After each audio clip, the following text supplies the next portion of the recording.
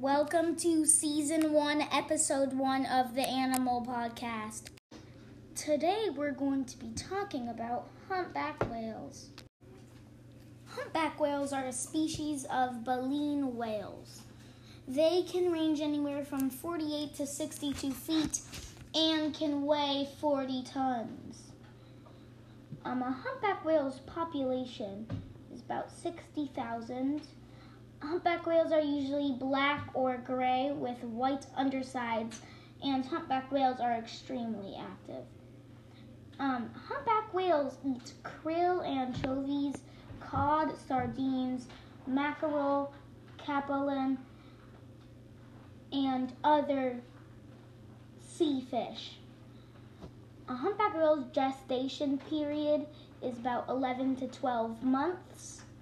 Their calves grow up to 0.5 meters per month, which is 6 meters per year.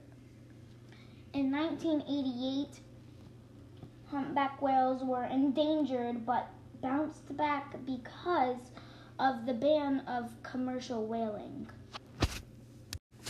If you want to learn about animals 5 days a week, make sure to tune in. Each video will be uploaded at 2 p.m. Monday through Friday.